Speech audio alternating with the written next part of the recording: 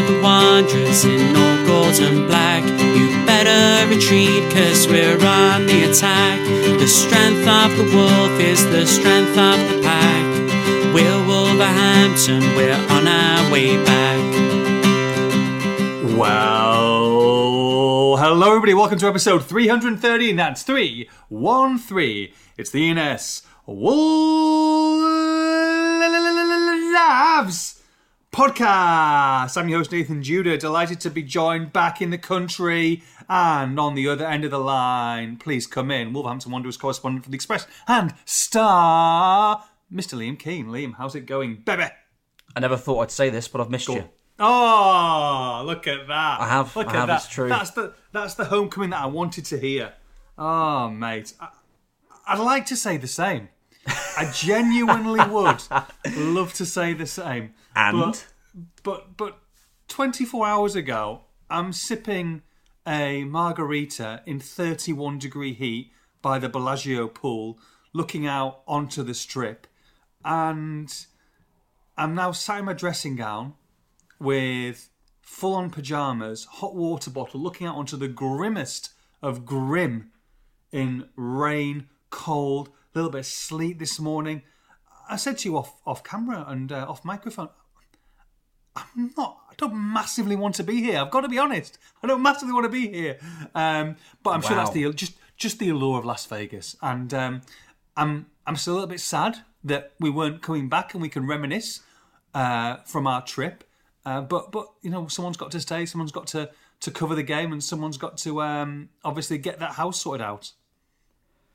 Oh, it's nice of you to bring that up. Come on, let's so for people who don't know, you know, you've had 2 weeks to listen to the last couple of pods, so if you haven't, then you know you must be very bored if you haven't had a chance to listen. So I offered Liam the chance to come to Las Vegas. I said that I would pay for his hotel accommodation and almost take him to a show. You'd probably get a few meals thrown in there as well. Liam decided not to take me up on that. One, because, you know, it's you got to spend money when you're in Las Vegas. I said you have to speculate to accumulate. I also said to him that anyone who goes to Las Vegas first time wins. It's just a guarantee. It happens. So you'll be coming back with more money in your pocket than you would do going out there, but that's fine. Two, you had a game to cover for the second week. You could have come out for the first 5 or 6 days and still done that, but that's fine as well. I understood that. But also, you said that you've been waiting for your house to go through and get completed and everything to be sorted out, which you've been waiting a few months for. It had been frustrating, but you were hopefully going to get an answer sooner rather than later. Have you got that answer, Mr. Liam Keane? We have. Oh, are you in? Are you in? Is it nice? Are you doing this by your long, beautiful fur carpet with the fire crackling in the background? Well, the long and short of it is that the sellers decided to pull out. Oh, no. Mate, honestly, I can't believe it. Oh, no. So we went after all that, you know, after all this, after all of the issues that we've had that were out of our control, where we, to be honest, we should have been in August or maybe earlier, and we've been waiting. It came to a head, not with the actual decision, but with my solicitor early this week. The one who's in Leicester, yeah. Oh yeah, that one, yeah. Which I again, I'm not going to name. No, just yet. Please. I think back in the last week, early this week, you know, he was not replying to emails or phone calls, so I rang him 15 times on one day, eventually got through to him and gave him a bollocking. Oh, did you? I love that. I'm afraid it had to be piece done. Of your mind, piece of the Keen's mind. It was not going well. So, you know, I put the scaries into him, that's the without swearing, and thought, right, okay, you know, hopefully we'll be on a good path, all fine. And right. Don't get me wrong, this bit's out of his control. But we then get a call on Tuesday. The vendors really want to apologise, but they feel like they've messed you around. Oh, really? No shot. But I could have been in Vegas at this time. I'm waiting for you douchebags. But they've decided to take the property off the market. So as it stands, all joking aside, that's brutal. Yeah, it's been pretty rough. So we are, we sprung into action straight away. Been checking out because we're having to sort out a mortgage offer again because we've been ours is running out. Real life issues. So we've, it's Thursday morning. We're recording this. We've already booked in a viewing at a house today, and we're cracking on with finding the next one. So, I love it. Yeah, not great. Well, you might find a better one. You might find a better deal. You don't know. I hope so. Maybe it wasn't meant to be. I hope so. Everything happens for a reason. We're ploughing ahead. We're positive. We've forgotten about it. We're moving on. Can you hear the hurt in my voice? No, it's all good. You're still broadcasting from the end of your sister's bed. Everything's fine. I mean, it is incredibly accurate. I am sat on the end of a bed as we speak. Oh my God, mate. You could have been watching Katy Perry with me in Vegas. I'm not that bothered about Katy Perry. Oh, she was good, though. Oh, she was good. Really good show. I'll tell you what I'm more into, which RuPaul's Drag Race Live. That's what you're more into, which I went to go see as well. Very good. Definitely not for me. No. What I'm more into is, since you've been away, I was very fortunate to get ahead of thousands of people in the queue to get tickets for Liam Gallagher's tour next year. So I'm very excited about that.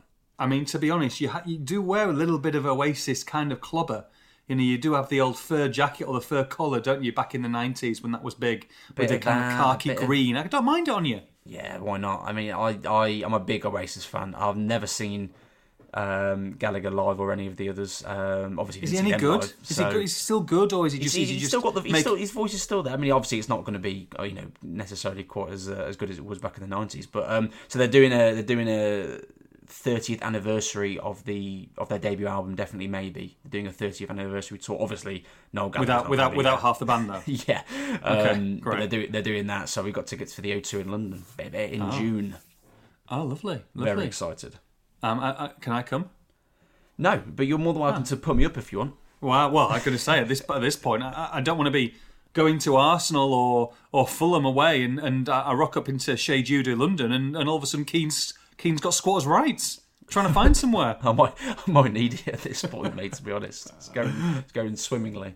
Oh dear, bless. Well, look, I'll tell you what was going swimmingly, and I watched this from the Vegas Sportsbook. Where did I watch it on? The Cosmopolitan Hotel, and it was delightful to watch. Well, the second half was delightful to watch. Bournemouth 1, Wolverhampton Wanderers 2, and first of all, before we discuss the game, I want to give you.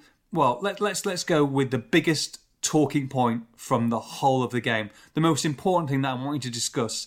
And obviously, a huge story come out of it. You know what it is, so I'll let you explain. What is it? What was the biggest takeaway from that game? Well, knowing you, it will be the fact that I saw an away win.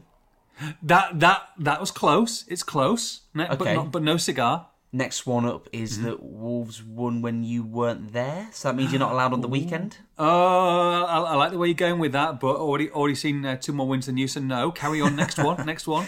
One more.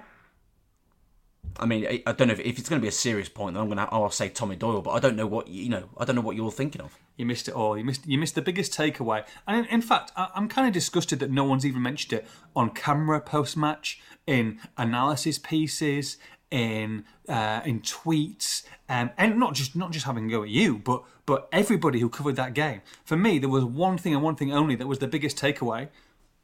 Right now, Nori played 90 minutes, baby! Celebrate good times. Come on! Da, da, da, ba, ba, ba, da, ba, ba. Unbelievable. 90 minutes. 90 minutes of Ryan Knight Nori. You got to love it, baby. No, joking aside. What did you make of the game? Look, from what I saw, and obviously in America you get to see the game, so it was obviously a bonus because no one watches them if you can't attend the game, because no one can watch a dodgy TV and a dodgy thread and a dodgy link, because no one does that. But it was nice to do it legally in Las Vegas. And first half was a bit meh. We've seen it before. I thought the second half, of course, the sending off changed the game, but at the same time, you still need to be. You still need to be clinical, Liam, and I thought that they adapted very well. I thought O'Neill adapted very well. I thought his tactics were very good, and they deserved to win that game in the end. I think but obviously the result, I think, better than maybe the overall performance, but something that can build on obviously Man City. And when you look at the table now, and you look at the confidence, and you look at the plays, and you look at some of the words that are coming out, this has actually been a sneakily very good start for Wolverhampton Wanderers. I know, almost out of nowhere, isn't it? Where they've had a very difficult run of fixtures, and there was low points, losing at Ipswich from 2-0 up in the cup was a low point. We're sat in that hotel recording the podcast, and wow. And it was not a good feeling around that time. But it's incredible. Not a good feel for the Mackey's guy who served us either, mate. I mean, he's lost his job since then. It's incredible how quickly it can change with games and performances, results, and the overall atmosphere around the club. Wolves definitely deserved to win the game, I felt. Yeah. I didn't actually think it was particularly bad first half. I didn't think it was particularly good, don't get me wrong, but I don't think it was particularly bad. Yes, it was bad defending for the goal. Wolves had a couple of, decent counter-attacks with very little coming at the end of it, but they didn't concede many chances aside from the goal. It was okay. I felt that, strangely, Gary Neal actually got it wrong tactically to start with, but then was, strong enough as a character and as a coach to be able to change it and make the spot-on decisions following that. Because, did have a few comments and a couple of tweets where people were a bit confused with the formation. A couple of people were saying to me, why are you saying it's a 4-4-2 when it's not, and things like that. The only way I can describe it is I was 20 yards away from Gary O'Neill. Bearing in mind I could see the players on the pitch as well and see that they were playing 4-4-2, but I was 20 yards away from Gary O'Neill when, a few minutes after the opening goal, he screamed over to Cunha and Hwang and Neto and said, "We're changing back to a 5. You guys are a front 3." So right. I watched him, change it in real time in front of me, and I didn't think the 4-4-2 worked. Hwang was more central alongside Cunha. Aït-Nouri was playing more as a winger. Totti was coming right over to the left side as more of a left back. It meant Neto on the right side was a little bit deeper because he was playing as a right midfielder rather than a winger, really. So I didn't really think it worked. They changed quickly back to a 5. They looked more solid defensively, but equally I feel like Aït-Nouri works better running from a bit deep, and there was a bit more structure to the side. And then the Tommy Doyle substitution was perfect. The red card obviously played a massive part in the game overall, and in the fact that Tommy Doyle was able to have so much time on the ball. Of course, which is how he's.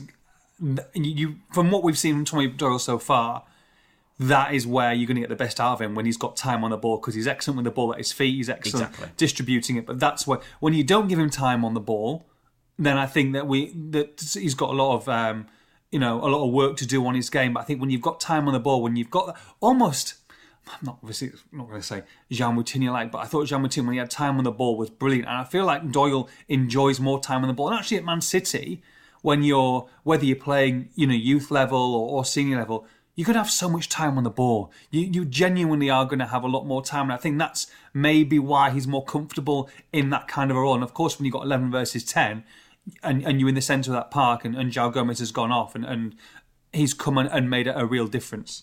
Yeah, absolutely. And I was going to say, you can't predict that the red card's going to come. And of course, it played a massive part in the game as a whole, but also the fact that Doyle was given so much time on the ball. But the substitution, regardless of the red card, was absolutely the right decision, because João Gomes and Boubacar Traoré, I like them both as individual players.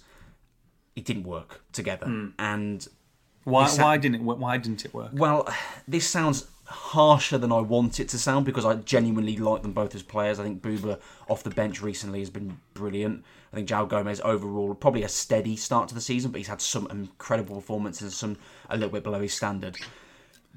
But the reason it didn't work for me is that, if we're being brutally honest, between the two of them, and probably more to do with Boubacar than João, but between the two of them, there's not a whole lot of technical ability.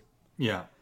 In comparison to a Tommy Doyle, who I think his range of passing, his eye and vision for passing, even set pieces as well, he's a lot better with the ball at his feet than both of them, but particularly Boubacar Traoré.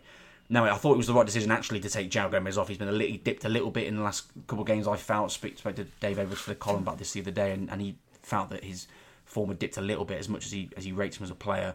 And I think Wolves needed Boubacar Traoré's energy in there.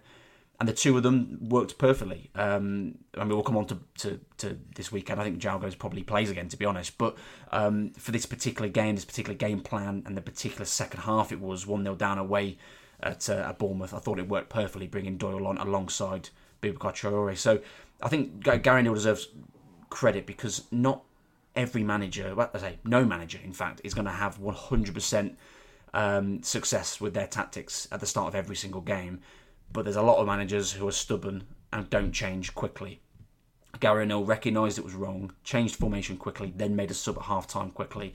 And that, for me, alongside the performances from the players, of course, that, for me, won Wolves the game. And I felt they deserved it. They were patient in the second half when, against 10 men, it can be difficult to break down. Wolves in the past probably would never have scored in that second half. But they were patient. They moved the ball quickly around the box. And they found and created quite a few good chances. And then the winning goal itself was a brilliant moment. Yeah, a couple of points I want to make on the second half. And agree or disagree with me, as you see fit, Liam. First of all, it sounds a bit silly, but this is probably my favourite Matheus Cunha goal since he's arrived at Wolverhampton Wanderers. And I'll tell you why. It was clinical. It was what he's in that team for. We obviously know he's got ability. We obviously know the role he's got to play in this side, that he's not an out-and-out number 9. We've discussed this at length many times. And part of that, yes, maybe we feel like he could get on the end of things a little bit more, but also he has got a role to play where he brings the ball in. He obviously brings Hwang and Pedro Neto into the game. But I thought for that goal, Liam, it was clinical. It was a great breakaway. It was crisp passing, and Cunha finished it with aplomb. It was the ease of the finish, really. You see him sometimes snapping at chances or even laying the ball off. The fact that he was so direct and the move was so crisp was something that I really enjoyed. And I thought that actually that will give him so much confidence going forward. Go and shoot. Go back your ability. And that's the kind of play that I think when Wolves paid 40-odd million pounds for him, plus, you want someone obviously who's technically great, as you're going to get with a Brazilian international, but also someone who's got an eye for goal. And I thought that was a brilliant move, and probably didn't get the credit it deserved at the time, but a fabulous move for Wolves for the first. The second thing, and you probably have a little bit more insight into this, Liam, but I did like, even though Totti came off and Sarabia didn't really have an issue, and that didn't really have a massive impact on the game. We're going to discuss Sarabia, I think, later on. There's a few questions about Sarabia. But the fact that it was 1-1, the fact that they changed it, the fact that O'Neill wanted to go for the win, he wanted to get that extra attacker on, bring Ryan Aït-Nouri back into left back and take Totti off and really go for those points. Whereas perhaps, other managers in the past will be like, well, we could still win this game, but let's keep it as it is. We've equalised. But, he took the other route to go a little bit more attacking and to put the pressure on Bournemouth, and it paid dividend in the end. Yeah, just on that point quickly, the red card, of course, would have played a part in him going for it. And to be honest, there'll be times this season when he will go for it and it won't work out. Yeah. But I don't mind that if Wolves are going to have a go. Agreed. I think the Brighton game was a good example of that. Wolves were quite aggressive and they got picked off because they allowed Brighton the spaces to hurt them. So, interestingly enough, actually, Gary O'Neill spoke about that recently with us in a press conference and said, he maybe was a little bit too gung-ho in that game and has learnt from it. And I thought it was quite a nice reflection from him, actually, a few weeks down the line. So I think, yes, it probably won't work in future games. Wolves maybe will get stung at the end in future games this season. And there will be bad times this season, don't get me wrong, of course there will. But I like the fact that he went for it, and I like the fact that he got, he got the rewards for it, really, because Wolves deserve to win with their approach to the game overall, but particularly in that second half. And then on Cunha, as you mentioned, I really hope this is a bit of a springboard for him, because I watched that first half and he was quite poor, to be honest. Yeah, he was. He really was. He cut a very frustrated figure. He was in the ref's ear constantly. He got booked. I forget whether it was for the foul or whether it was for dissent, but either way, he got booked. It was a bit of a silly booking at the time. Yeah. And there was a moment which really summed up his first half for me when Neto played the ball into him inside the box. And don't get me wrong, it wasn't a clear-cut, should be scoring from this kind of position, but it was an opportunity to at least test the goalkeeper. The ball comes across. It's probably a left-footed shot, which maybe puts him off slightly. But even if you go across the goalkeeper and if you don't score, then perhaps a Hwang or a Neto coming in have got an opportunity on the rebound. Anything can happen from taking aim. And at that kind of opportunity, he had a chance. The first thing he did as the ball comes across onto his left foot, he cut a pass back in to try and find Neto, and the chance was gone. That summed up the first half for me with Cunha's performance, but also for him in a Wolves shirt, to be honest, because I like a lot of what he brings, and a lot of him in the last few weeks, he's been a bit of an unsung hero because he's linked play really nicely to allow Hwang and Neto to flourish, but he's also done a lot of tactical dirty work, i.e., hounding Kovacic against City. Well, I think Gary O'Neill's sung his praises, hasn't he? I mean, he's an unsung hero, but I think that he's been very strong on the role that Cunha has had to do, and maybe he can see the narrative from externally that people are looking at goals to games and the money, and he kind of had to defend him a little bit and also discuss and maybe go a little bit more than he wanted to from an insight point of view into the role that he's been asked to do in this side. But at the same time, Liam, you're a centre forward. You are going to be judged on goals. You can't carry on doing this and have 5 goals at the end of the season. You need to score, and that's his third of the season, second of the season now.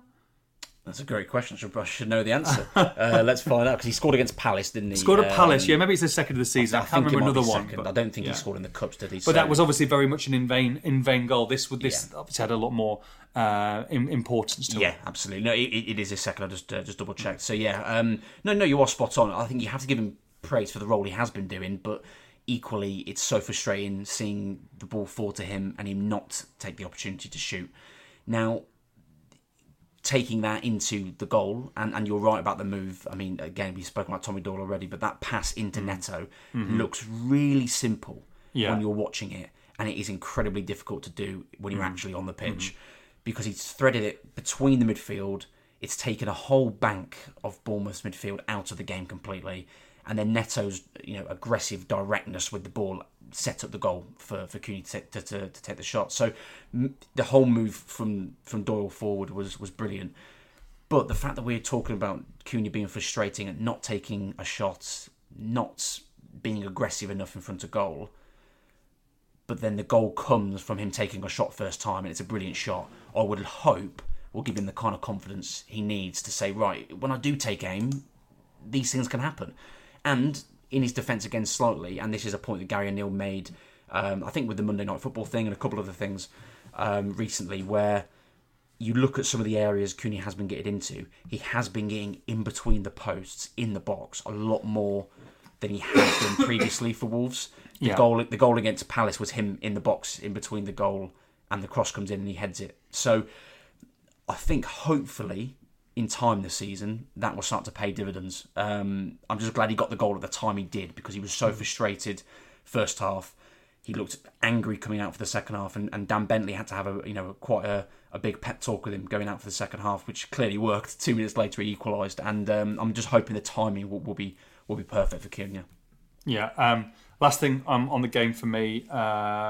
Obviously, Sasha, you got your moment, mate. You got your 86th minute or whatever. Not quite an 88. Everton 88. Not quite an Everton or maybe a João Gomez or anything like that. But still, I thought great scenes, fantastic end to the game. And look, Sasha Kalajic is someone who I think Gary Neal's been quite strong on, saying that he's not quite ready for a start yet. He's probably needs to have more minutes, and that's an interesting conversation, maybe one for another day. But what you can say is the impact he's had to hit the back of the net twice in games where Wolves were level to get 3 points. I mean, that's plus 4 points, plus 2 at Everton, plus 2 here, and that's huge. And whether you're starting a game or coming off the bench or cutting a frustrated figure not coming on, the impact that he has made in his short time on the pitch has been huge for Wolves. You look at goals to game or points to game and the amount of millions of pounds that are spent to get points. I tell you what, that is plus 4 points is massive when it comes to differentials. Absolutely, and look at the opposition as well, winning away at Everton and away at Bournemouth. It's not just the points, it's who you're beating. Very good point. Has handed Wolves 2 very, very important wins. And one in Bournemouth I feel they deserved. Obviously, I wasn't at Everton, but from what I watched and what I was told, wasn't the best performance. No. So, but you look at Kalajic, and to be honest, Gary Neal's got some good points because he's come back from a very serious injury. And you look at him in that Ipswich game, which was the one that Gary Neal was sort of referring to quite heavily in some of the strong responses to some of the questions I asked about Kalajic. But he was struggling after 55, 60 minutes in that game and needed to come off.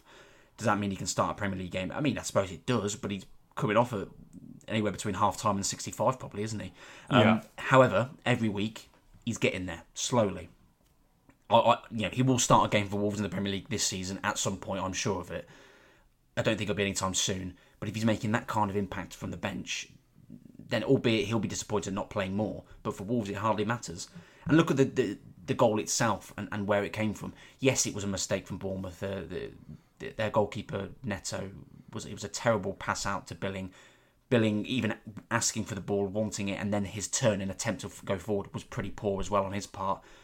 But that would have made very little difference had Kalajdzic not pressed, had he not won the ball, had the ball not been played to Hwang, had Hwang not then played an exquisite pass, I thought it's, in fact, gone a little bit under the radar, actually, because of what happened with the whole game and the way that Wolves won it, and the fact that Hwang was a little bit quieter than he has been in previous weeks. But that pass was absolutely wonderful, I thought. I thought it was so clever.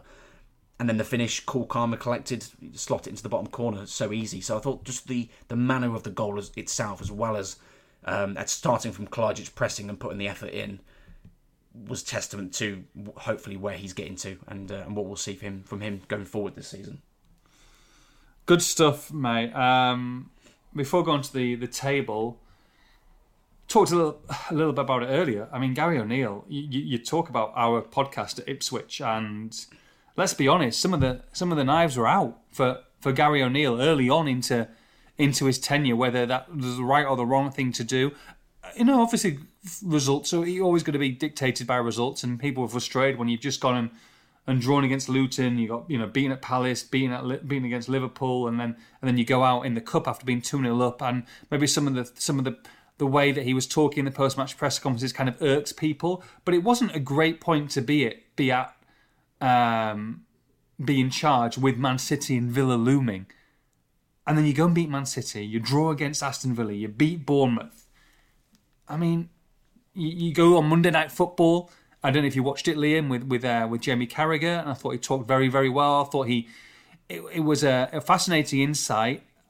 I thought we already all, I think all of us know, and we know why he got the job as well, is because tactically and his mindset and the detail he goes into games, I think is superb. Whether he gave away a little bit too much on Monday Night Football, I'd be inclined to say maybe, but at the same time, I can understand from his point of view. You're making a name for yourself. You're making a name for Gary O'Neill. People want to know how you beat Manchester City, and I thought I thought he came across very eloquently and spoke very, very well.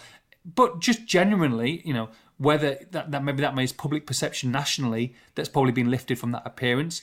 But locally and in Wolverhampton, I think that people have changed their tune pretty quickly. The kind of naysayers and the doom, the doom mongers are kind of gone to the back of the queue now, and they're starting to get a little bit more confident. I think the players, I think the management, I think the international breaks have actually helped. I know that a lot of the players are away, but he's got time to bed in and around the club, in the staff, in the facilities, in the players that are there.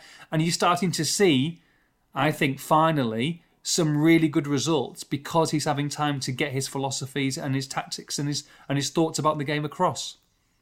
Absolutely. I think I'd slightly disagree with the Monday Night Football.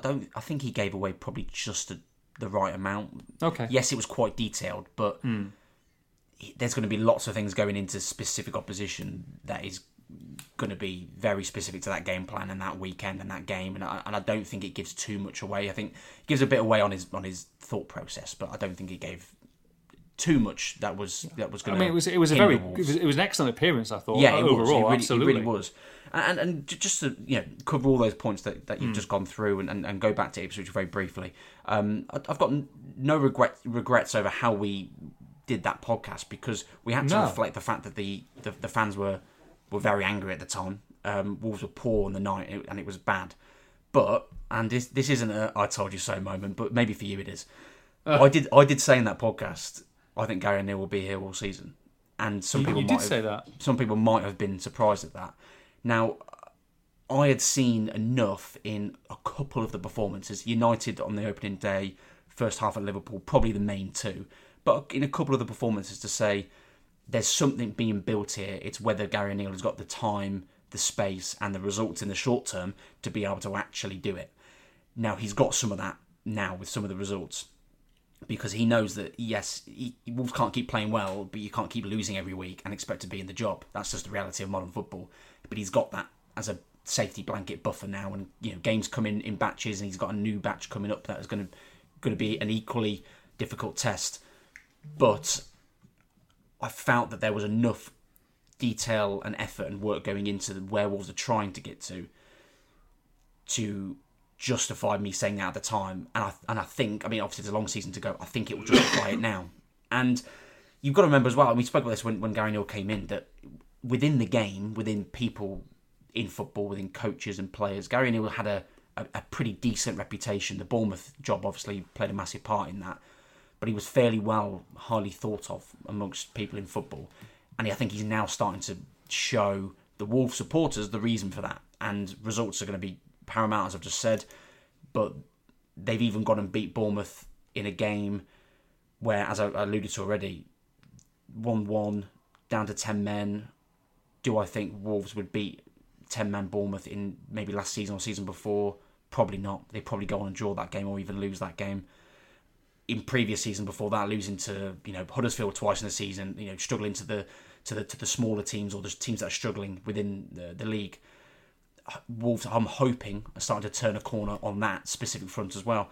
I think and as I say, there's going to be a time when Wolves are really going to struggle this season. They're going to go through 3, 4, 5, 6 games maybe without winning. They're going to have bad runs.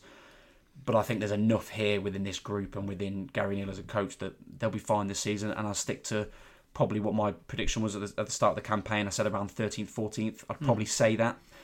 I think they're capable of doing better than that. But on the whole, for a campaign, I think that would be a success. And they're getting there slowly. That brings us straight onto the old Premier League table, Liam. Now, Wolverhampton Wanderers, from absolutely nowhere, sit 12th in the Premier League, which is great. But as everybody wants to know, and everybody listens to this episode for, and that's 15,500 of you from the last episode, you want to know the Glob Mini League. Everybody wants to know, everybody's talking about, on the streets, walking around Wolverhampton, what's going on with the Glob Mini League? Well, I'll tell you, Liam. Do you want to know the latest Glob standings in the old Glob Mini League? I've missed it. Bring it on. Okay, here we go. So the Glob Mini League, of the mini league that we think Wolves are going to be in this season, we are taking away Luton and Sheffield United, who, by the way, are huge bookies' favourites now to be the top, the bottom two who go down. We're taking them. We're not putting them in the mini league because we think they are down. So the idea is to finish towards the top of the mini league, and then Wolves, of course, are going to be safe and avoid a relegation battle.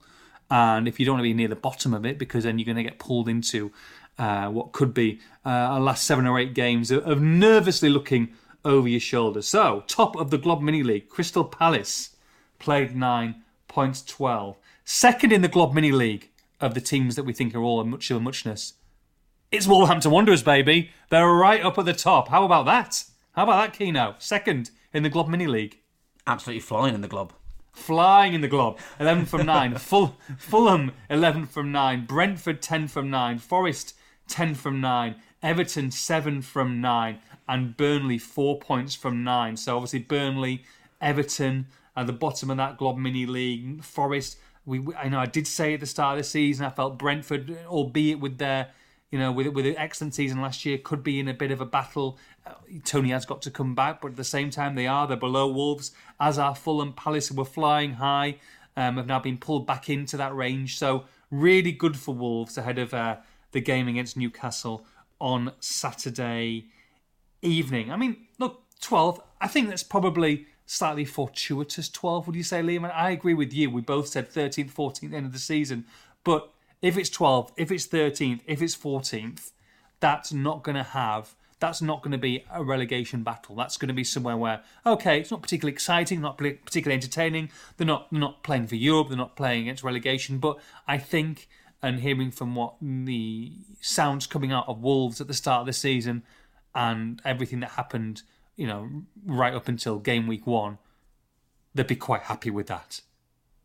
Absolutely. I don't think it's fortuitous. I don't think that's the word I'd use. I think probably unexpected, considering the fixtures Wolves had, is the way I'd describe being 12th right now. But they've earned all the points that they've won so far. And, there's always gives and takes in there with the Premier League, because they should have beaten United. They probably should have beaten Liverpool based off that first half, or at least got something out of the game. But then equally they go and beat City, which no one would have been able to call. Yeah. Everton game could have gone a different way. Exactly. Draw at Luton, coming back from, going 1-0 up, coming back from being 10 men down. So Villa could have been a different story last year. Yeah, exactly. But so, you get that in the game. That's a season. Exactly. And it evens itself out with the teams, and teams by and large land where they should land within a season. So I wouldn't use the word fortuitous. I would just say slightly unexpected. I would have expected Wolves to be a few points less than this based on the fixtures and the difficulty of the fixtures. But again, testament to Gary Neal and the team. The team and the job they've done. And then to your point just then, will Wolves be delighted with 12th right now? Absolutely, and they should be, because you cannot forget the context of the season and where Wolves were when Gary Neal walked in. The squad was short.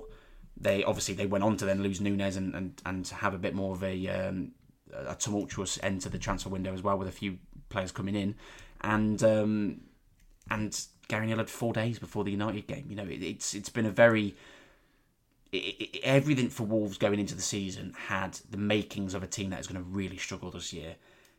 Neither of us believed that. We felt that they were going to be slightly better than that. Mm-hmm. But so far they've proved even slightly better than that. So that proves how well they've done. And I still think they'll land around that. But that should still be, as you just said, way above a relegation battle, which I think would be a tremendous success for Gary Neal this season. There's a lot of conjecture. I'm not going to go too much into it, but a lot of rumours about Everton at this moment in time. I don't know if you've seen that with the FFP and potentially getting deducted 12 points, and they're if they deduct, they'll be on -5, and there'd been a whole host of trouble. And I'm not going to go over all ground, Liam, but when we talked about the whole FFP situation in the summer, and we tried to explain it, and some people didn't agree, some people thought it's all codswallop, etc. People didn't, but we did say during a lot of those discussions, Liam, that the fact that Wolves and Matt Hobbs and Jeff Shi were unaware, and there was a murky ground because they weren't. The likes of Everton, the likes of Manchester City hadn't been accounted or held to account.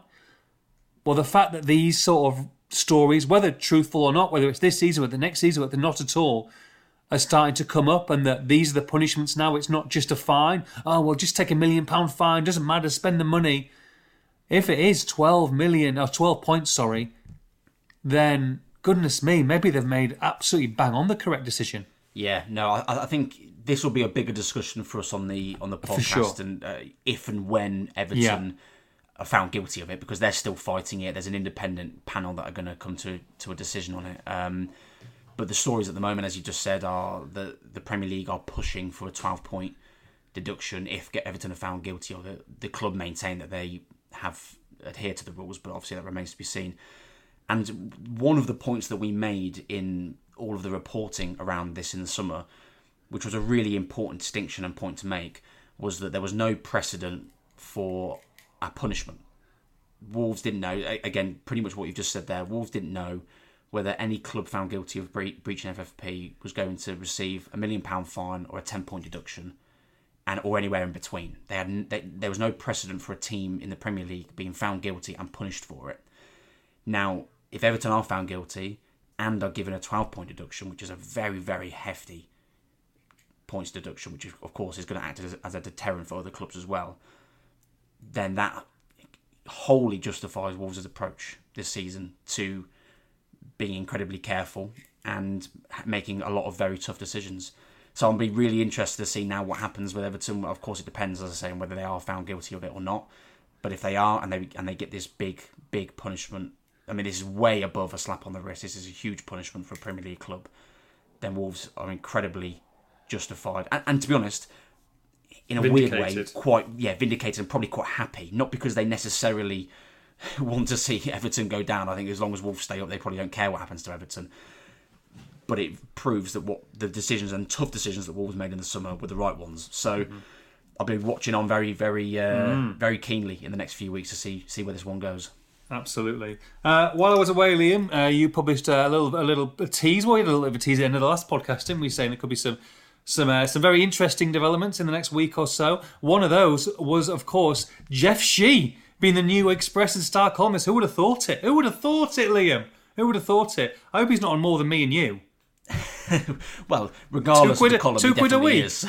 So I wouldn't worry about that. So no, he's not on anything. This, and the fact is, and it'll be discussed. This was Jeff's idea. Jeff wanted to do it. Jeff wanted to speak to the local press. He wanted to speak to the main local press, of course, the number one regional newspaper in the country, of course, the Express and Star, from Wolverhampton Wanderers. And look, he could have done this quite easily. This could have been with the club. He could have done it in the programme, Liam. He could have done it online with Wolves. The fact that he wanted to come, I guess, slightly out of his comfort zone and be open to the fans in terms of penning a quarterly column at this moment in time. It might be more frequently, but quarterly at this moment in time, of his thoughts about everything in the world of football, obviously, circled around and focused on Wolverhampton Wanderers itself. I think it is great, and I think he should be applauded for doing that. The content is, and I think you can see by the way that it was published, not edited whatsoever. It's not been edited by Wolves. It's not been edited by our editors here. It's the thoughts of Jeff Shi, and whether you agree with it, whether you like it or not, it's not going to be completely focused on the nitty-gritty of Wolverhampton Wanderers and the insights and telling you absolutely everything that's going on behind the scenes every single 3 or 4 months. I don't think no one expected that. But there was some very interesting stuff in there, Liam, and also some general thoughts as well about his time, about moving country, about Wolverhampton Wanderers, about the city itself, about playing as Woking on Champ Man. I mean, this it was all over the place, but I kind of liked it. I kind of liked the thoughts of the chairman, and I'm sure he'll become more focused in subsequent editions. But at the same time, fair play for him doing it, and obviously penning it and putting it in the newspaper. Yeah, absolutely. I mean, it's an unprecedented situation for a Premier League chairman to be using the local newspaper for a column. These things don't happen in modern football. So it was certainly unexpected to get the call and say that this, as you say, this was Jeff's idea, something he wanted to do. He wanted to have a voice with the supporters. He chose us as the outlet to do that, and of course we accepted because it's, as I say, unprecedented. It's a bit of a coup for us, of course, to have him doing this. You've already made the points, but just to reiterate them, and something we did in the video when we put out the teaser the night before it came out as well, is that this isn't an interview. This isn't us sitting down with Jeff and having involvement in what he says. This is him writing it himself and penning it. He is sitting in his office and writing this himself, whereas other columns are ghostwritten by the journalist who might ring someone up and speak to them and put it into their words. So there will be, I think maybe it's a little bit different to what some people expected, that there will be more his general thoughts. There will be a few topics that he might bring up that will be a little bit left field at times, but equally there was a few messages in there that he was subtle but was trying to get out. I think some of the major ones being around finances and where Wolves were in the summer, and then equally players and a manager that wanted to be at Wolves and wanted to take the club forward. I think there was a few quite key messages around that as well. So it'd be really interesting going forward. As you say, it's quarterly at the moment, but knowing Jeff, he might ring up or get someone to ring up on his behalf and decide he's going to do something next week. We don't know, but at the moment it's quarterly, and it'd be interesting if and when Wolves are in a really good time or really bad time on the pitch, whether he might go into a bit more detail on that. So yeah, I albeit some fans might be disappointed not to have loads of football related stuff specifically. This isn't Matt Hobbs, who of course is the football guy at Wolves now. This is Jeff doing this, and there's going to be some more general stuff in there as well. But to have more communication from the chairman, who has been fairly quiet in the last couple of years, I think can only be a good thing going forward, and hopefully there's a few more messages to come out from it. I'll tell you what's not a good thing going forward, Liam, because I was where was I? I was wandering around. I was going between the Bellagio and the Wynn onto my poker tournament, and it's beautiful sunshine. I'm happy. I'm enjoying life. I've got the shades on. The walkways are full of people drinking, having fun during the daytime. Plenty of sights to be seen. And I look onto my phone and I'm scrolling around, and there's Mr. Liam Keane, who puts a tweet out, or an X out, whatever you want to call it these days. And I was crestfallen, I was disgusted, and I almost threw up inside my mouth. Wolverhampton Wanderers are in talks, well, maybe not in talks, but the Premier League are looking at Wolverhampton Wanderers versus Chelsea for Christmas Eve fixture. For First of all, I've never heard of this kid before who was reporting this. Absolute dreadful joke of a journalist. But apparently he used to have a tick next to his name, so he's important. And so I had to read it. I read it again. I rubbed my eyes. And what's the situation, Mr. Liam Keane? I'm absolutely stunned.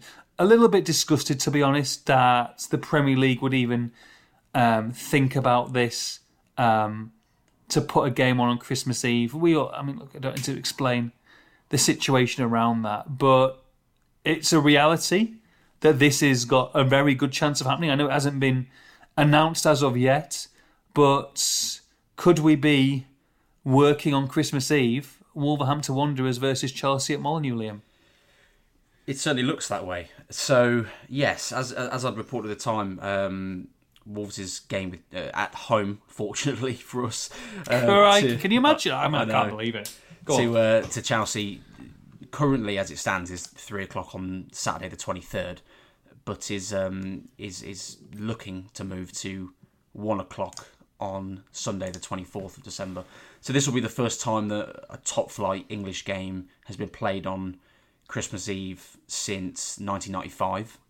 It'd be the first time since 1966 that Wolves would have played a league game on Christmas Eve. And everything that I understand, speaking to contacts and obviously releasing the stories, that it's pretty much a done deal. This is happening, and I've got no criticism of either club, because there's very little either club can do once the Premier League want to cash in and get the TV. Cash in being the right word, by the way. Exactly, and I'll come on to that in a second as well. But cash in and get the money, get the TV rights. Sorry for this game to be played. I think it's going to be Sky, as far as I'm aware. But at least one of the broadcasters taking this game on. As far as I'm aware, it's been pretty much a done deal since I reported it, which was almost a week ago now. I had heard that they were looking to announce it early this week. And we're now recording on Thursday morning, and it hasn't been announced yet. So that begs the question, and I did a tweet at the time on Friday as well, after the story had come out, begs the question of whether the Premier League are going to look at the backlash from the supporters and supporter groups and media and pundits from across the game, and are going to backtrack on this. Now, one part of me wants them to backtrack, because I think it's a disgraceful move to move the game to Christmas Eve. But then part of me doesn't want them to backtrack, because I want fans and clubs and pundits and players and everyone to see that some of these decisions that the Premier League are making are, regardless of how it would impact fans, and with fans at the very bottom of their priority list, is to cash in and make as much money as possible and to build the brand. Football has and always will be built and made for the supporters, and the idea of any team and any sets of fans, and this is. I think I'm terribly sorry to the person who tweeted me this, because I can't remember who it was or the name, but someone tweeted this to me in response, and I thought it was a great way of summing it up. Forcing people to choose between seeing their kids on Christmas Eve or their season ticket. And that's for both sets of fans. Obviously, Chelsea have got it slightly worse, because they've got to travel from London up to Wolverhampton. But for Wolves fans as well, you're choosing between seeing your kids on Christmas Eve or going and watching the club that you love. I think people live all over the country, Liam, as well. It's not just in Wolverhampton. That as well. I think it's a disgraceful decision, and it's not just because we would rather not work on Christmas Eve. That's got very, very little to do with it. I think the fans are massively impacted, and unfortunately, the last to be considered. And both supports groups, supports trusts for both teams have come out and condemned it, as I expected them to. The Supporters Association coming out and condemning it, as I expected them to. But this isn't a criticism of either club. There's very little they can do once the Premier League have snapped a fixture up. I'm just very keenly, again, watching now to see whether the Premier League are going to announce, and it could very well be today. We don't know when they're going to announce it, or whether they will backtrack on it and not move it at all, or keep it on the same day, or keep it a day before, or Thursday, whatever it might be. But regardless of what the Premier League announce now, I'd like to make this clear to supporters, regardless of what they announce, whether the game has moved or hasn't to the 24th, and whether they talk in any announcement about the story I put out at all, I'd like to make it absolutely clear to supporters that this was 100% the plan that the Premier League had going forward. And if they backtrack on it now, it's purely because they've been terrified of the backlash. So I'm very interested to see what they're going to do. And if and when this gets announced, Liam, and we're both in exactly the same opinion, that this is pretty disgusting, really, absolutely disgusting for families, whether you're in a family, whether you joint parents, whether you're single parents, whatever. The fact that you can host a game on Christmas Eve is despicable by the Premier League. Now, I would never, ever, ever talk about any kind of a boycott or a demonstration or anything like that. I'll be honest, Liam. If people decided to boycott this game en masse, I would be fully behind it. Because that's the only way some of these... I know it's going to a worldwide audience or whatever, and maybe they don't care about that, and maybe... But the fact that people will be taken away and have that decision to... Even having the decision to make, Liam, is pretty sickening. And I would be... if that's talked about or whatever, we will definitely cover it, because I'm not saying... If people don't want to do it, then they don't have to do it. But I could understand people boycotting this game. And there will be definitely people who won't turn up to the game because they want to be with their families. And if that becomes something that's en masse, that people want to talk, that becomes, a thing that they want to show unison and unity about, then fair enough, because that is the lowest of the low for me. I completely agree. I think boycotting the game would be, from a financial point of view, would hurt Wolves than it would do the Premier League. But from a purely optics, PR point of view, the Premier League would want to avoid that at all costs, I believe. Well, they're getting the season tickets anyway, and the season tickets are paid for. That's most of this stadium, Liam. It is most, but of course there is still footfall with the other tickets. There's of course. Buying drinks and food from the stands. There's lots of things that Wolves would it would harm them financially more than it would do the Premier League. But I think, and to be honest, I'm speaking for Wolves here, and I've not asked anyone at the club this, but I would guess that there'd be plenty of people at Wolves that would probably be quite pleased if fans boycotted it. I agree. I don't think everyone would be, don't get me wrong, but I think there would be some people that would be quite pleased to see fans show their power. I certainly would be one of them as well. We've seen fan power work in the past, haven't we, with the European Super League, when fans come together and prove their importance and their power, it does work. If I'm honest, I don't think it'll happen. But I would encourage it. I would love to see that, and I would love to see the message sent. And at that point, the Premier League would have the tail between their legs, and probably go back to some degree on what they've done and said. But I would massively encourage that. I think it's probably unrealistic, but we'll see how the next few days and weeks go, and if and when they announce it, which is for me the next step in this story. I'm not saying this because it's just a segue from the Premier League, but how would you like, Liam, a 5-piece knife set, including a bread knife, chef knife, carving knife, utility knife, and a paring knife, providing essential food preparation tools from kettleandtoasterman.co.uk? I mean, it sounds delightful. Bring it on. Stainless steel blades, the highly constructed blades cut effortlessly through a variety of meats, vegetables and fruit.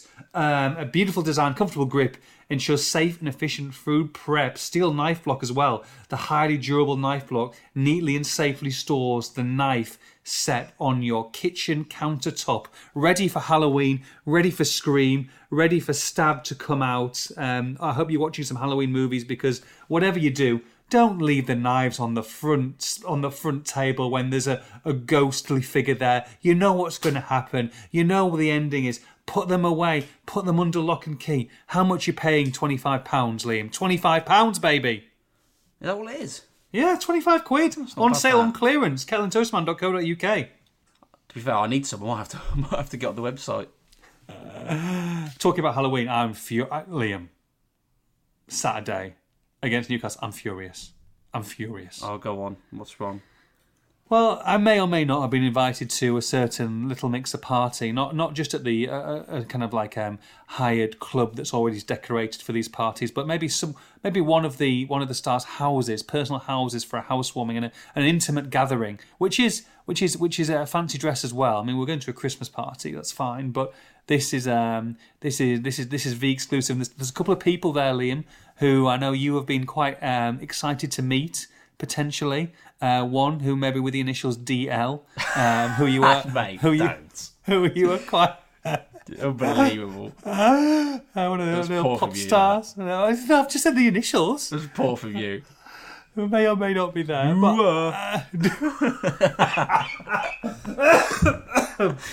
You like the music, don't you, Dua Lipa? Yeah. 100%. Anyway, but and look, like so got invited, and I like to dress up from time to time. You might have seen my Scar costume from last year.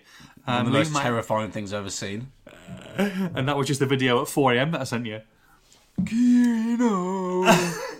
I'll give you the permission to play that once on Twitter, but maybe when I'm leaving the company, which could be sooner rather than later. And wow. So I've got to miss it because it's a 5:30. If it was a 3 o'clock kickoff, I could have made it. But 5:30, Alana's going to go without me, and I'm back at home covering the game and looking after the dogs. You'd be gone, wouldn't you? You'd be gone. I wouldn't miss the game for it. I don't miss games for anything really. I'm waiting for you to laugh or scoff.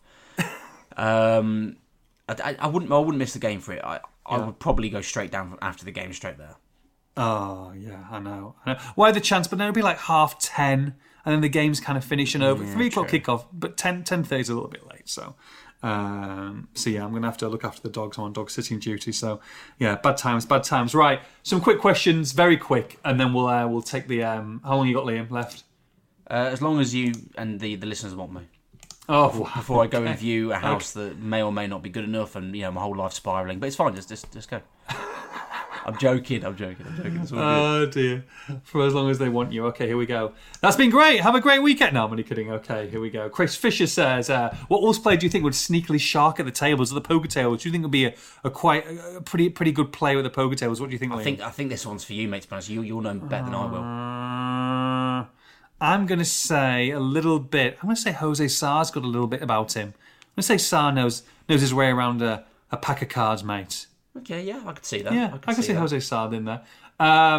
Jonathan Giddings, did Jun Lopetegui underestimate what he could have done with this team? Well, it's really... I quite like this question, and there's a couple like it as well, but they are quite difficult to answer because... We're doing Fast and Furious answering, by the way, but carry on. Let me be quick. To be honest, I'm not sure, and that sounds weird because they're doing it okay now, and doing quite well, actually, but I could understand Lopetegui's reasons for being concerned because they weren't making signings, they're losing a lot of players, etc. And obviously his reputation's important to him. So I kind of get it, to be honest. And I would say as well that Lopetegui wouldn't be happy with what we've been discussing and finishing 12th, 13th, 14th as well. This wasn't, I'm going to get relegated, I don't want to be in a relegation battle. This was, I want to be challenging for the European positions minimal. Yeah, that's a good point. Yeah, 5th, 6th, 7th, 8th is where I want to be. I don't want to be below that. You're not giving me the tools to do that. So I think it's probably more on that point. Vicky Lawson, Fabio Silva will be moved on in January, surely, with a replacement coming. I backed him since he joined, but have to admit now he just isn't good enough for the Premier League, is he? Yeah, there's actually another question. Again, I'm sorry, I forget the name of the person who's asked it. I'm trying to find it as well. I saw that. I think someone asked about whether Nathan Fraser was ahead of him now, whether Fabio was fourth choice. So just to bring those two questions together. Susie Beard as well is saying, what do you think will happen with Fabio and Sarabia in January window? Do you see them moving on? So those all combined. Yeah, definitely. I don't think Fraser's ahead of him yet. I think there's been a couple of messages sent, particularly with the Ipswich game when Gary brought Fraser on ahead of him, but did bring Fabio on as well. Definitely a few messages sent, but I don't think he's ahead of him as of yet. Has Gary Neville been particularly pleased with Fabio? Clearly not, because he gave him a chance early on, has brought him out again, unused sub quite a lot at the moment. I think he will get a chance before the January window. It's just how much of a chance, how prolonged an opportunity he gets, and whether he takes it or not. And if and when that chance does or doesn't come, and if he does or doesn't take it, it will have a big impact on January. And to be honest, if he's not playing or not playing well, I can see the player wanting to move on. So it's probably moving in that direction. But equally, Wolves also don't want to lose too many players, and they need to make one or two additions, arguably. So there's a few moving parts to this one, but I would say probably at this stage probably does look for a move, but it depends on whether he gets a chance or not. And with Sarabia, to be honest, I'd be surprised if he goes anywhere. Right now, again, not sort of looked into it in depth, but purely based on how he's playing, he's not playing well at all. And he's not playing much, and then when he does play, he's not playing well at all. So it's not going great. But he is part of the leadership group. He is an experienced player. I think Wolves would want to keep him for the season at least. But it's you also need to show something on the pitch. Yeah. A few people asking this. Given our current run of form, will a 17th place finish still be seen as a successful season for us, or will that now be seen as a disappointment? Yeah, I think there's as there always is when there's a little bit of success. I think some supporters get very excited, which I can understand. We're both football fans, so we want our teams to do well, and obviously as a Wolves fan reporting on Wolves, I've got to try and stay objective and look at the season and the context. And to be honest, anything avoiding relegation, staying in the league is a success for Gary O'Neill this season. I think you base it on the context. If Wolves are, I don't know, if they're 10th by January and then they finish 17th, yeah, disappointing second half of the season. I get it. Yeah. But from the overall, context of going into the campaign, I think anything staying in the league has to be deemed as a success. It's just the varying degrees of success. Wolves haven't got a great record of dropping off at the end of the season, have they, to be honest? I mean, I remember buzzing. Crikey. But look, from a stock point of view, if they were 10th, 11th, 12th, and then they finished 17th, then, realistically, from a fan base point of view, you need to start the next season well, don't you? Because the fans are kind of frustrated at the end of the last 10, 11 games. And if you don't start well and you start poorly, then of course people are going to be back at your door. Look at Bruno. They were in and around the Champions League spots and then had a terrible fall off, albeit they finished mid-table in the end. And then he didn't get much longer at the start of next season, did he? So it can change very quickly. But what you want to be is a little bit more consistent and kind of finish strong 11th, 12th, 13th, wouldn't you? Would be a fantastic season, I think, from where they were.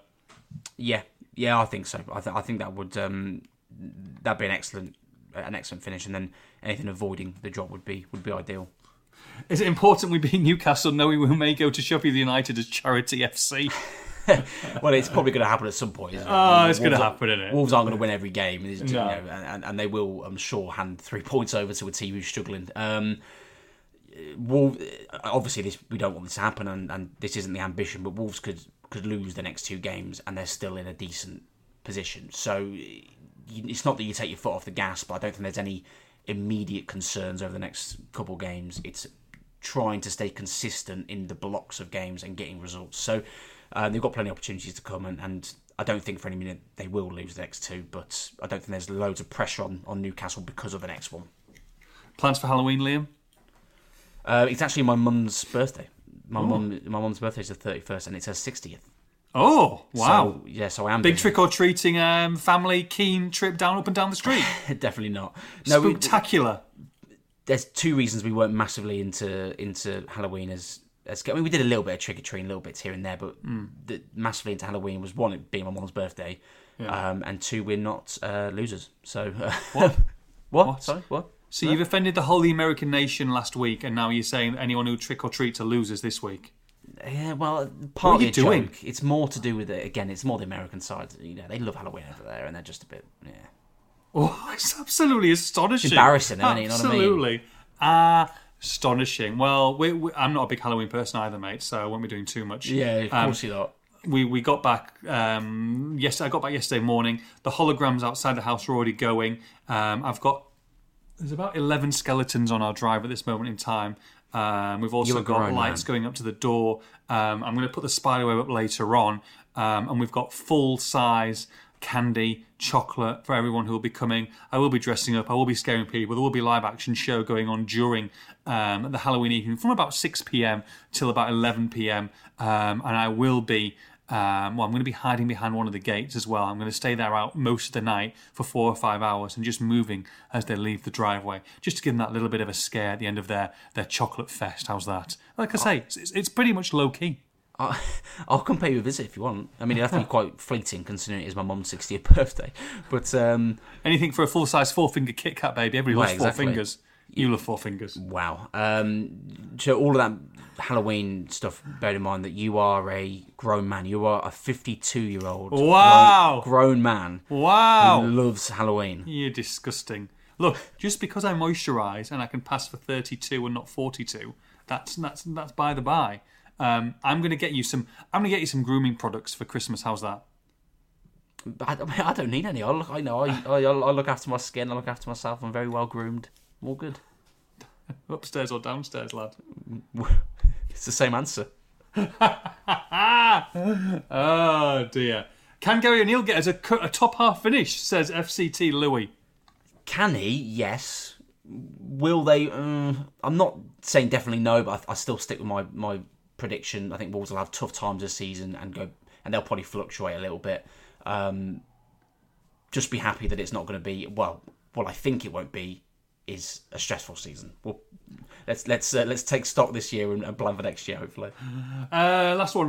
Gracie says, "Did you win the poker tournament?" Yes, I was playing a big WPT event at the Wynn Casino, Liam, which some people won't know what I'm talking about. But basically, if you win the tournament, which was about 550 people, I think, entering, then I would have won about 80 grand, which is useful. And I did say that if I won the tournament, I would pay for the barbecue regardless. Liam, I didn't win the tournament. Oh, buzzing. I came out 90th, which wasn't great. For the people who do like poker, I'm not going to bore people to death, but I'll give you 30 seconds of poker knowledge. I was chip leader in the tournament, or second chip leader in the tournament so I had loads and loads of chips. Didn't really want to get involved in too many big hands. I always like 9-10 suited. It's kind of a hand that I like to raise on. So I put a small raise in with 9-10 of clubs. Got called 3 times. Flop comes 7 of clubs, 8 of clubs, 2 of hearts. So it's kind of the dream flop. I don't know if you know much about poker, Liam, but basically... I do, actually. 7, 8, 9, 10 of clubs. I'm basically up and down straight flushing. It's a huge hand. It's a massive hand. So there's a guy who's basically on the same table as me, who's got pretty much as many chips as me. He's the chip leader of the whole tournament as well. Didn't really want to be on the same table he was. I raise. Even though I haven't got a hand at this moment in time, the likelihood of me having a stonker is massive. He re-raises me. I re-raise him back. This is on the flop. He goes all in. Everybody goes, "Ooh, chip leaders are battling here, dueling."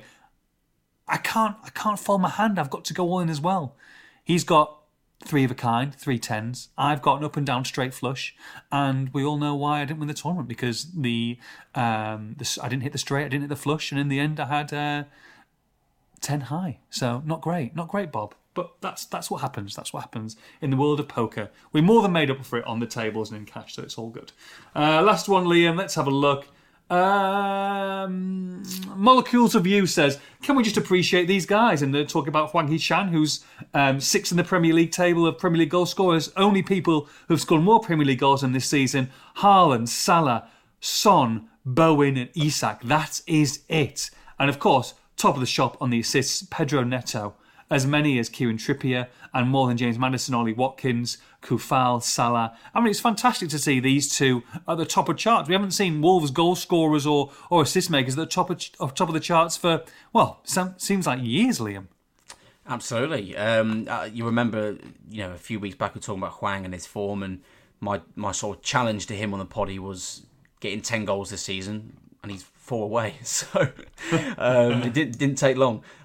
I mean, 10 league goals would be ideal. Obviously, he scored 5 in the league, 1 in the cup, but still, it's been excellent. And then Neto, I mean, his performances alongside the he's only the 1 goal, obviously, but the assists as well. I mean, he's been magnificent. So it's good to see numbers. That's been Wolves' biggest problem for such a long time now. And if you can try and get Cunha, I mean, if Cunha can get, I don't know, even 8 league goals this season alongside, hopefully, Hwang and Neto's numbers being consistent, that would be pretty decent, to be honest, for where Wolves want to be and need to be going forward. So it's going in the right direction, put it that way.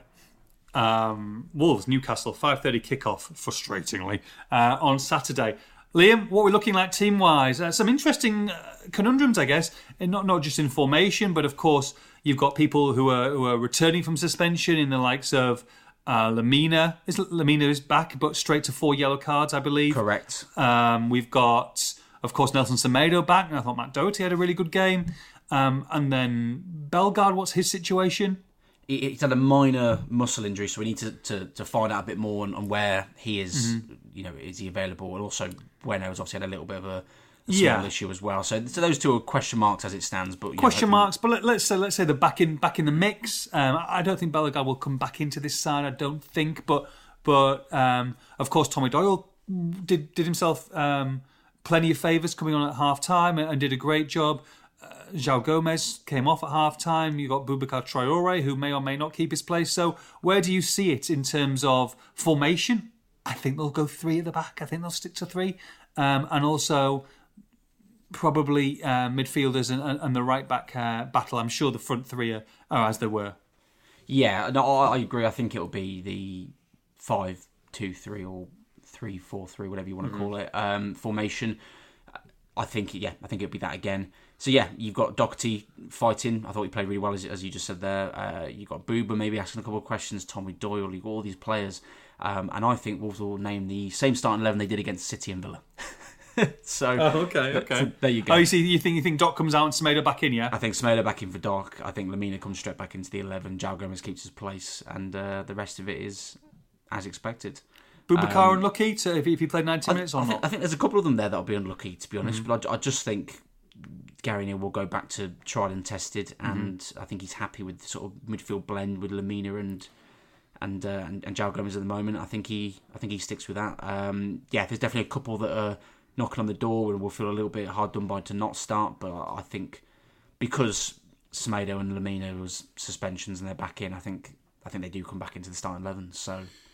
So yeah, I mean, it's definitely not as cut and dry as I'm probably making out. I do think that's what he's going to go with. By the way, I love Gary O'Neill talking about potential changes in the team. For him to name, pretty much the exact team that we said with no players apart from the one suspended missing. I know Bellegarde missed the squad, but I don't think he was ever in that starting lineup. I'd love to see Gary O'Neill's posture as he left the Vitality Stadium on Saturday. Do you think he was sad that he just inflicted 3 points? 3 points on his own old club, or do you think he was quietly happy? Do you think, Liam? Well, as we predicted, he said all the right things before and after, but I can of course almost guarantee that he was absolutely delighted. He was on the back of that bus leaving that stadium, and he had a middle finger, and he literally did not let that middle finger put it down until he left that long drive, going, "Cheers, boys! Thanks very much. See you later." Why not as well? Why not? Superb. Right, I'll go for a prediction. I'm going to say it's going to be Wolverhampton Wanderers 2, and Newcastle are going to Desmond it, baby. It's 2-2. Obviously played last night. 2-2. Obviously they played last night. I think this is a game where Wolves are on, pretty high on confidence at the moment in time. I think they approach it. I think that the same kind of vigour that they did against against Manchester City, and I think that Newcastle, if they take a slight dip, which they have done slightly after Champions League games, and if Wolves were amongst them early, I think they can do something. I don't think they beat them as such. I think it's a winnable game, but I'm going to say 2-2 on this occasion. Actually, I think that going into Sheffield United will be a very decent result, and I'd take that. I'm going to say 2-2. I'm also going to give away the Morphy Richards knife set and the away blue kit graffiti if Liam Keane is correct in his score. Well, you'll remember I said for Bournemouth, I said 3-0, which obviously was wrong, but the reasoning for that was that I felt that Wolves were going to overcome the hump of failing to beat the struggling teams, and they would go and blow them away. Yeah. They didn't quite do that, but they did win the game. Correct. So I'm going to go with maybe what some people wouldn't expect in this game. Oh. Newcastle have got Isak and Murphy probably injured. They both came off, didn't they, last night? I think they're probably very serious doubts at the very least. They've got 3 days to prepare for the game. They do. They're travelling to Wolves. They're travelling to Wolverhampton. I think it's got the makings of a Wolves 2-0 win. Oh, I love that. I love that, Keno. Take a first half lead. It's a bit nervy at times, and you get a late second. Oh, mate. Now, that would be worth missing this party for a 2-0 Wolves win. Well, me and you will go have our own party if it's 2-0. I love that. I love that. It's probably not a good idea, mate. Talking about some of our pre-season trips. It's probably not good. Well, not good for the wallet, anyway. Definitely not. 2-0. I absolutely love it. Fantastic. Like I say, get yourself tweeting that, get the word out there, and of course, you'll be entered into the draw to win that magnificent prize. Keno, it's great to be back. I hope you find the house of your dreams this afternoon with your lovely other half. You are good to me. I appreciate that. Let's see how it goes. If not, I'll be living with you. So maybe I don't want to find a place. I'll put the deposit down for you, lad. Okay, just I don't want you anywhere near this street. I'll see you. We'll both see you tomorrow for the press conference as well from Compton Park, and of course on Saturday for the big one, Wolves against Newcastle. From Liam, from me, have a great weekend. Fingers crossed, 3 points. We'll see you soon. Take care. Bye bye. Better retreat, cause we're on the attack. The strength of the wolf is the strength of the pack. We're Wolverhampton, we're on our way back.